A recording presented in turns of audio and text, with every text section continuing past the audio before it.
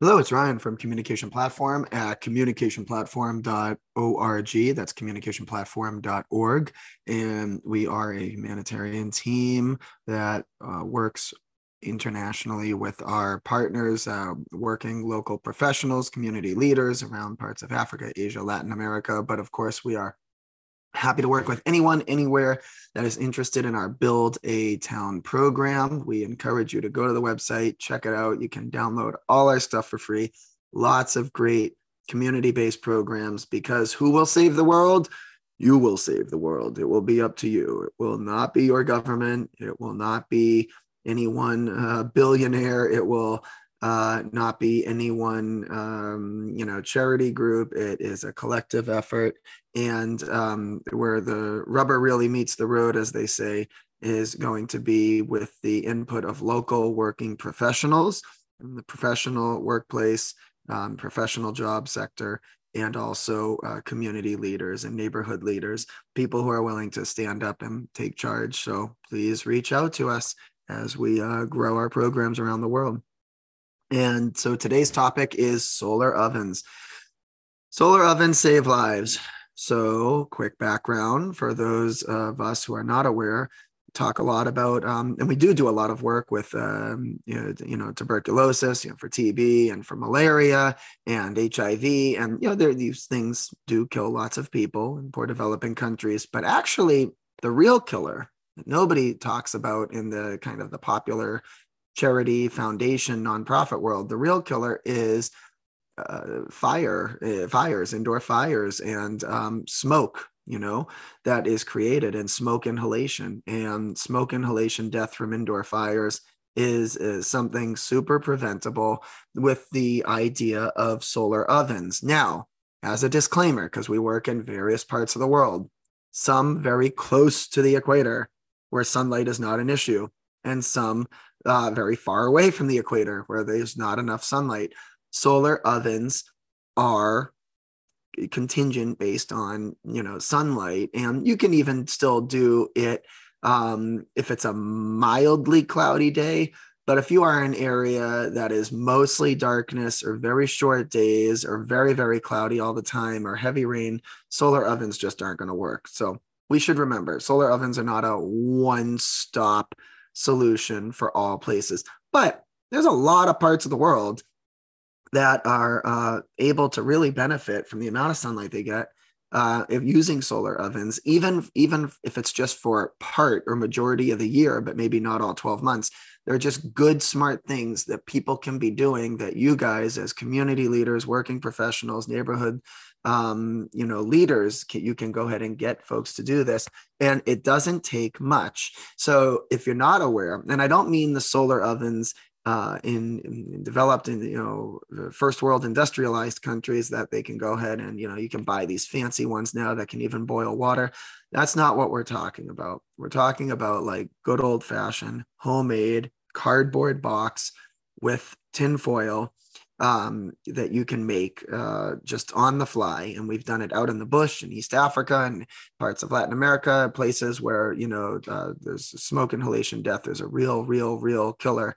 And so background, having like I said, it can be cardboard boxes, and you can go ahead and when you're making them, there's various you can go onto our website to go ahead and see the different designs, but the angle at which you go ahead and you lift the flap on cardboard boxes will go ahead, and that will matter. The size of the cardboard box. You want to make sure that you are trying to use a tin foil kind of substance, so you can go ahead and have the reflection of the sunlight.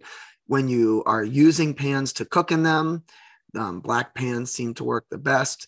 And we would remind folks that to get the most out of your solar oven, your homemade solar oven, we teach people to really utilize the middle of the day, because that's when you're going to have to get most of the cooking done, even though a lot of the cultures we work with, especially around different parts of Africa, they focus on a big dinner and they're not eating so much in the middle of the day, but you still can get the food cooked, a lot of what you need to eat in the middle or late afternoon of the day. And so that's really important, because you have to utilize those sun rays. So And again, a little bit of fog, little bit of, if it's just a little bit of fog, little bit of cloudy weather, it will still work. If it's just, super cloudy or very, rainy, then that's not going to work. And so, you can go on, check our designs out for that. But what you want to make sure you do is, with the aluminum foil, you need white glue and tie wire, some sealing tape, because you need to connect the aluminum foil to the recycled cardboard. What we find, the only thing that seems to be difficult access to make solar ovens, homemade solar ovens for people out in the bush, far from the city areas, is to go ahead and get the aluminum foil out there. And so we've set up programs where literally they're either through local fundraising or charity drives, but that's something that people don't think about getting out into rural areas. But in doing so, for just however many dozens you need for a small village, or in your town or wherever it is, you get enough. Those things last for a while, and it's not something that you need a continuous supply of. So it's really important to go ahead and, that we understand that aluminum foil, that the tin foil is not readily available in rural areas, but the beauty of having a neighborhood leader, a community leader, to go ahead and to set up. And we've even had farmers in parts of East and West Africa where they've go ahead and done just, food swap bartering with someone in the kind of the greater urban city regions, to go ahead and get a bunch of aluminum foil and trade for food. I mean, bartering, as you guys know, is still very alive and well in the developing world. And so that is one way, where they just traded, a truckload of food for, getting a bunch of aluminum foil out to a village area. So you just do it, every few months. This is not something you need to go ahead and do as a daily or even weekly thing. These things last for a while if you're careful with them.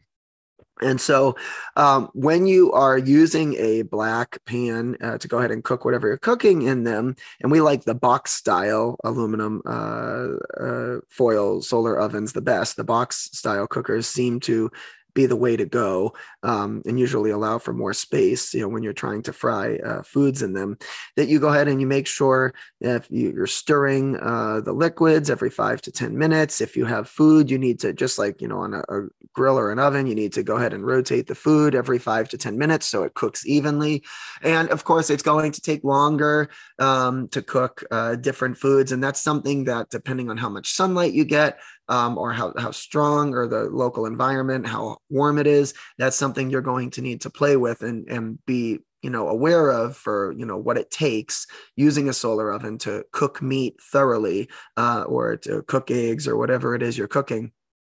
But this is something that again, there's no need for foreign workers to go to other parts of the world to teach how to do this. This is something online that community leaders have been able, that local community leaders to their own indigenous areas, in the most rural areas, have been able to bring to their own countries. This is something very, very doable. And it's just something that we just don't see done in almost any of the places we work. And when we start doing it, this is life-changing. There are babies and children that are alive because some of our community partners and community leaders, from, again, just parts of everywhere, are using for their local village or their small towns or whatever, where they get plenty of sunlight in these areas, and they are now changing lives. So we hope you can go ahead and look into it, use our free resources for it, and again, prevent smoke inhalation death of people who are using indoor open fires. And we're, especially the children, I mean, children, just, there's so many children and babies we lose to smoke inhalation death because their lungs can just not handle it. So we really hope you join on to this, and we will talk to you soon.